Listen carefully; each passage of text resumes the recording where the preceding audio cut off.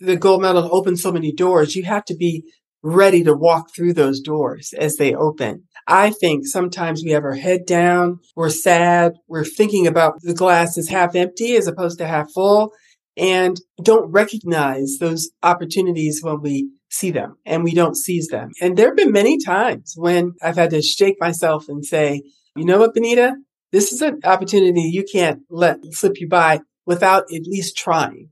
And it feels so out of the box in some cases. Welcome to How Women Inspire, where women lead, invest, and give. I'm your host, Julie Castro-Abrams, founder and CEO of How Women Lead and managing partner of the venture firm How Women Invest. Feminist, social justice warrior, mother, friend of 50,000 plus badass women, and an expert at helping top executive women get on boards and break down barriers for women entrepreneurs, investors, and social impact activists. In this podcast, we interview women influencers and leaders from across the globe who are in the C-suite, founding companies, investing, and agents of change. We'll share stories of how women lead. We'll provide insights and data, tips you can put into action, and get to know the women who have fiercely and unabashedly stepped into their power in leadership and opened doors for other women like you.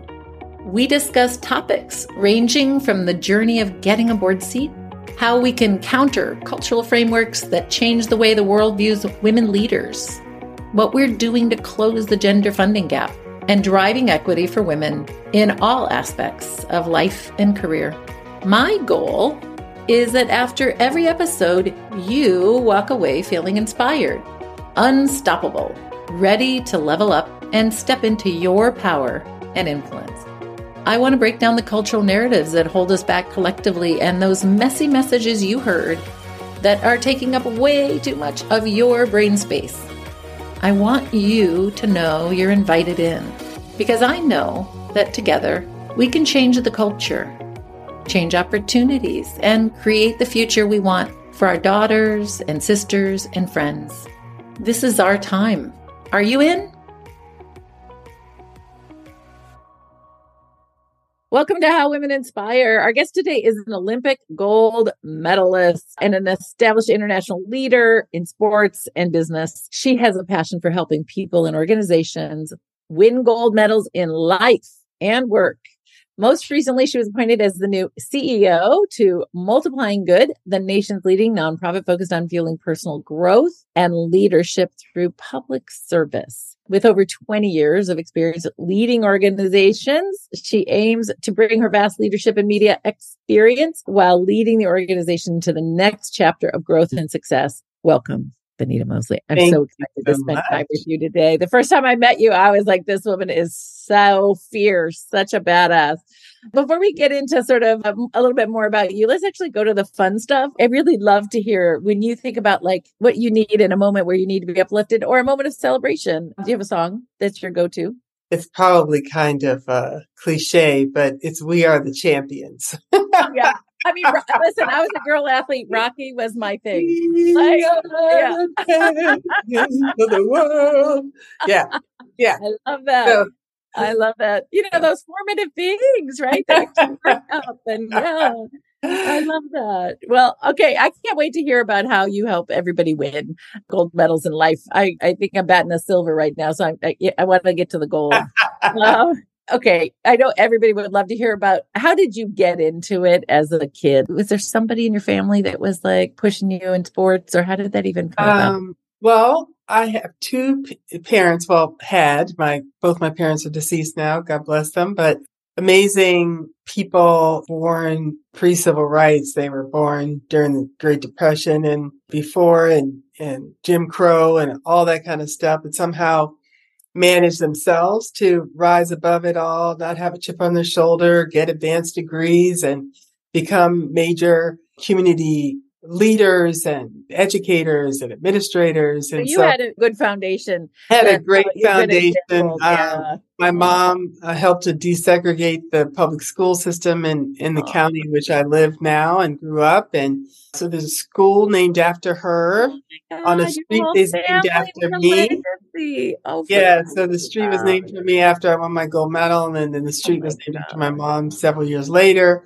That sits on 15500 Benita Fitzgerald Drive, Fannie W. Fitzgerald Elementary School. So my sister teaches there. She's taught there since You're it opened in kidding. 2008. My Oh nieces my, went to school there. That's not their base school, but oh my my goodness. sister brought them, her twin daughters, to school, so they went K through 5 at that school. So yeah, it's a This is family so affair. cool. So, as educators, they were as focused on our grades in the classroom as they were in providing extracurricular activities for Yeah. us Yeah. and enrichment activities. My dad loves to, take us on bike rides and take us to museums and plays and concerts. And we played musical instruments. My sister and I both were first chair flute in our high school and piccolo, and my dad played piano. So music, sports. And so they introduced us to all these different things. I wasn't very good at most of it, to be Yeah. honest, Yeah. until I found flute and until I found track. And I found track because the gymnastics coach, I was on the gymnastics team in middle school, and the gymnastics coach realized I was not You're as too big. talented at 5'10" that I grew to be. Those long legs can be put to better use. And 35-inch inseam probably could be put to better use. And she was also the track coach. Her name is Gwen Washington. She was my middle school PE teacher. And she said, I see you beat all the boys in PE class, and I want you to come out for my track team. And the rest is history. There we go.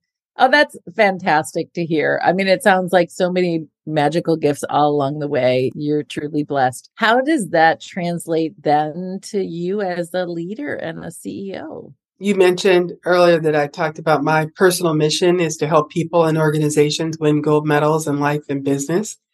I feel like my gold medal is the gift that keeps on giving. And I just want to pay that gift forward to as many people as I can. And so even though I have an industrial engineering degree, I've worked in the for-profit side as an engineer, and more recently for a startup called League Apps.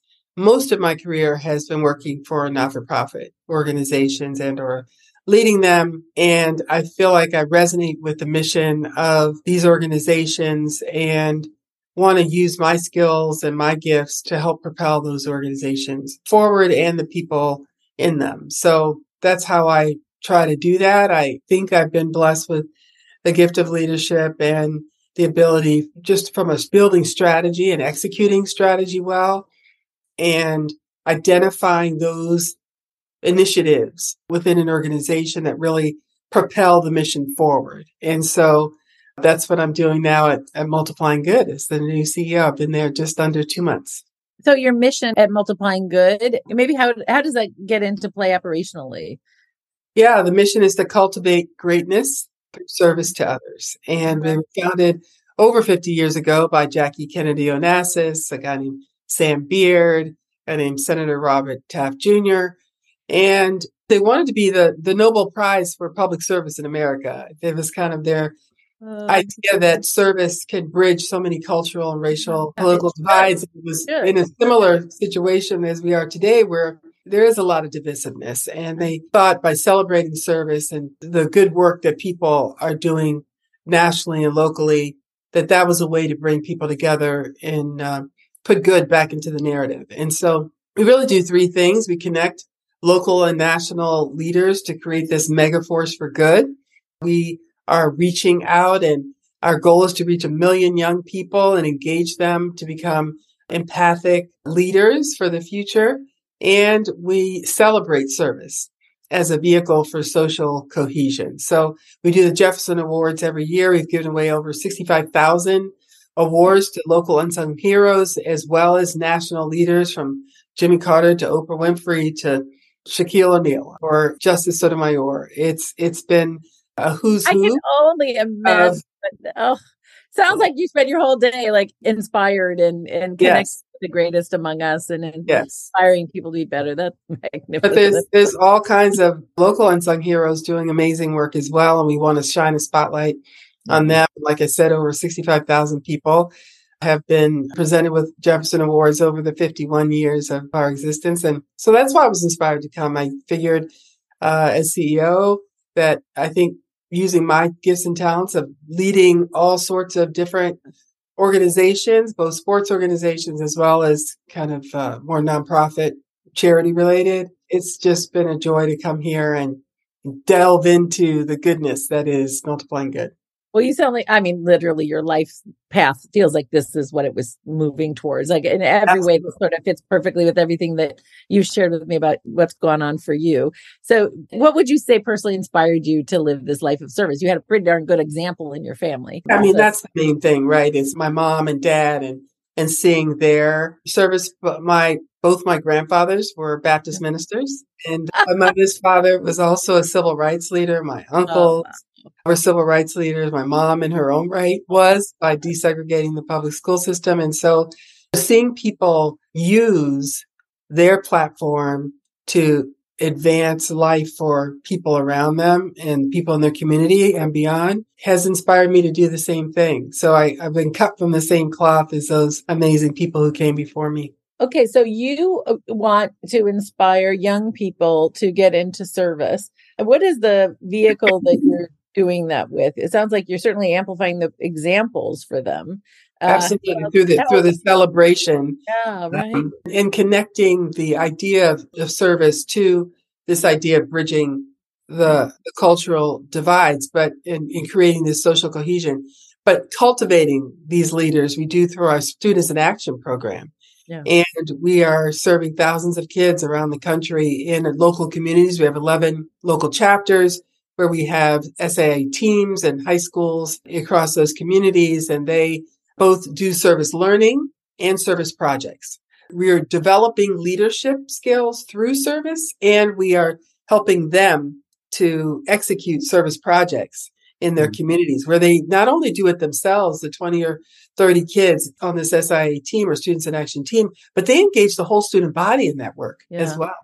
Well, and I don't know, we've seen such an epidemic, a crisis really of young people's mental health and feeling, the COVID has really done a number on everybody. And the Surgeon General has said there's a crisis, an epidemic of loneliness and social isolation. And he has a kind of a 6-pillar strategy, and 2 of those strategies speak directly to how bringing people together through service at the community level can be a vehicle for addressing this social isolation that is so prevalent. I've always, said, and especially to my kids, it's like, if you're feeling sad or depressed, helping somebody else is like the best way to get yourself, to pull yourself out of it. Now, not clinical depression and, all those lots of reasons why that is limited as a solution. But for sort of that sense of loneliness or sense of like, stuff's tough in my life, it's good to have perspective. You have so much to give. It really is. I think people want to know, how do I start?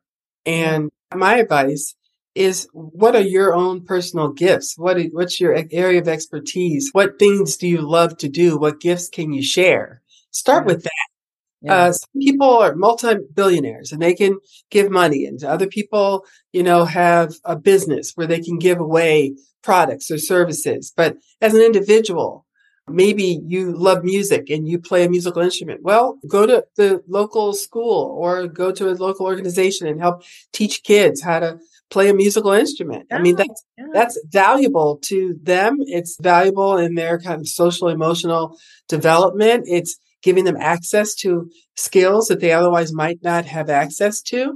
And so that's just one example, but some people are great cooks. Well, go cook in a soup kitchen for, the weekend or something. And so find those things that you love to do or that you're really good at and start there. That's magnificent. I'm so glad you're doing what you're doing. So you are recently appointed new CEO. What is your vision for where you want to take the organization? Yeah, that's what I was saying about, really connecting people and creating this mega force for good.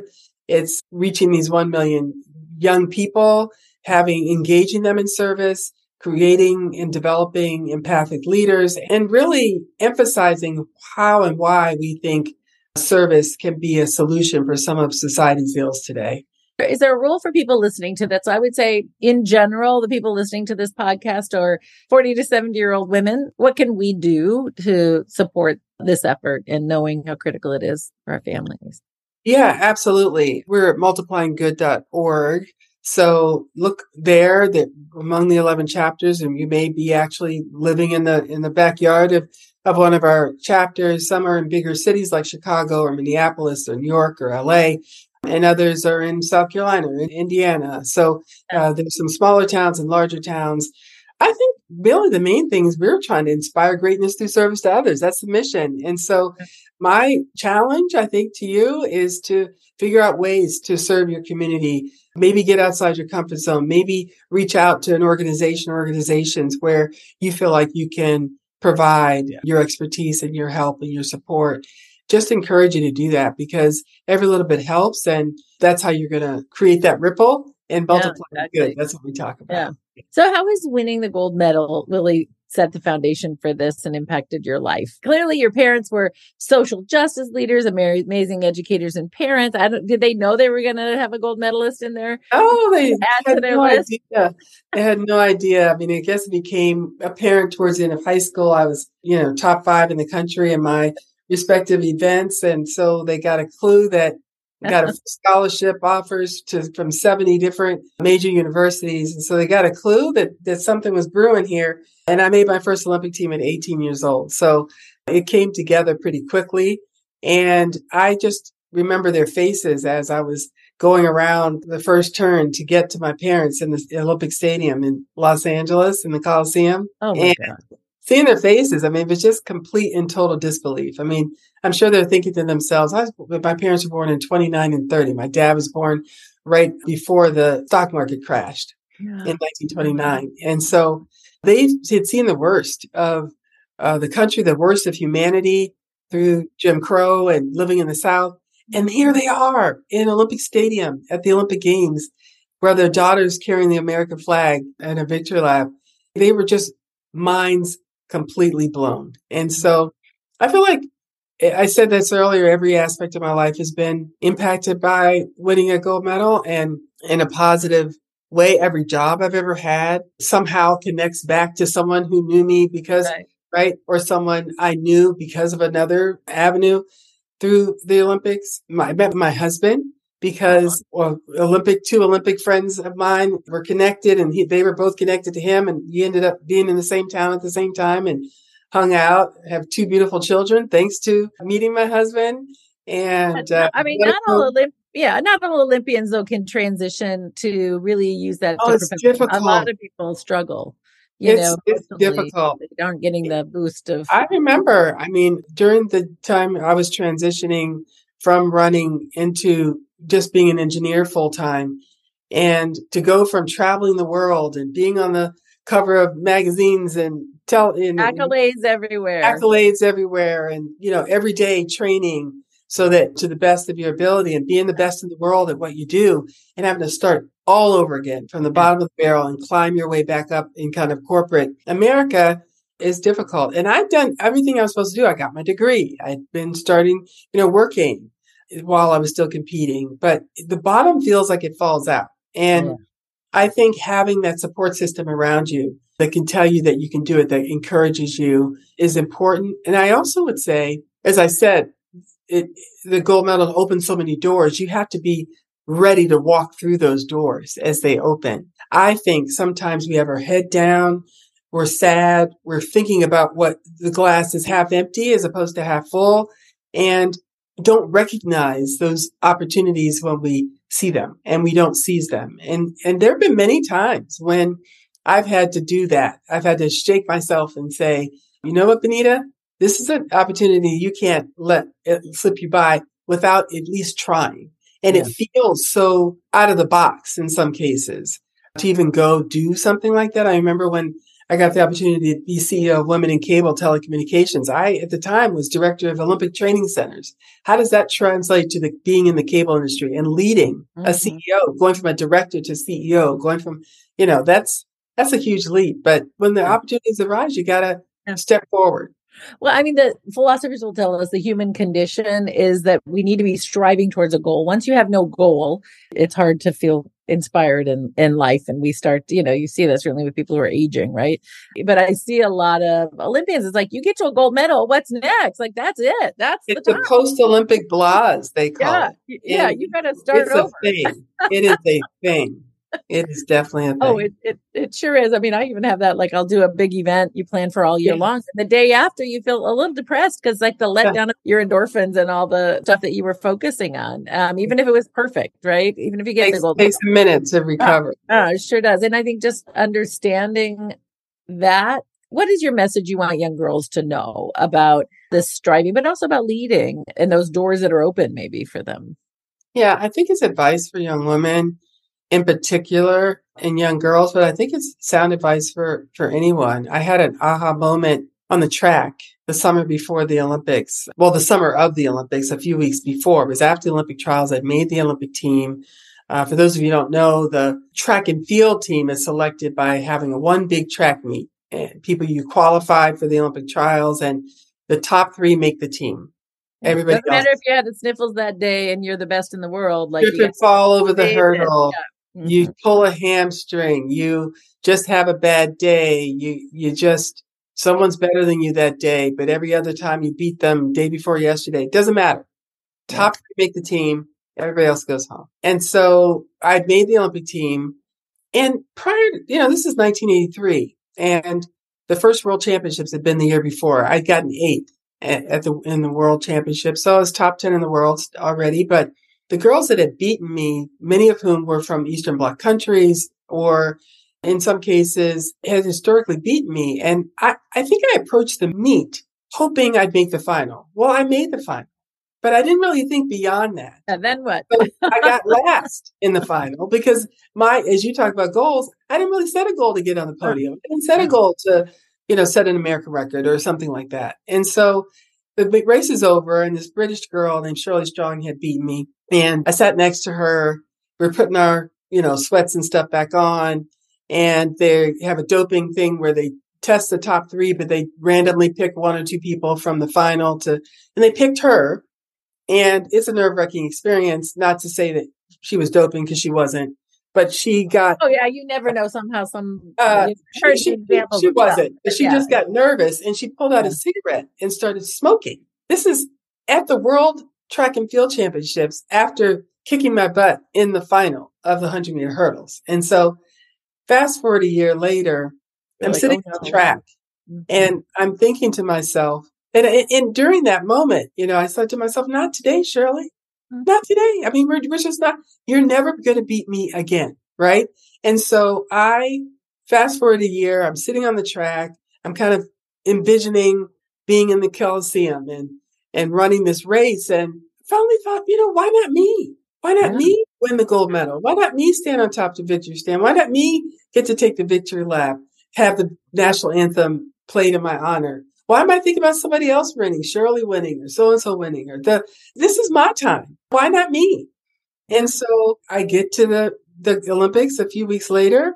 We get out of the blocks, and I'm running down the track, and I knock people off one at a time. And we're like 2 hurdles from the end. And I see Shirley at the corner of my eye, and I was like, oh no, not today, Shirley, not today. And I just feel like God put wings on my feet, and I beat her by 0.04 of a second. Yeah, that's like fingernail.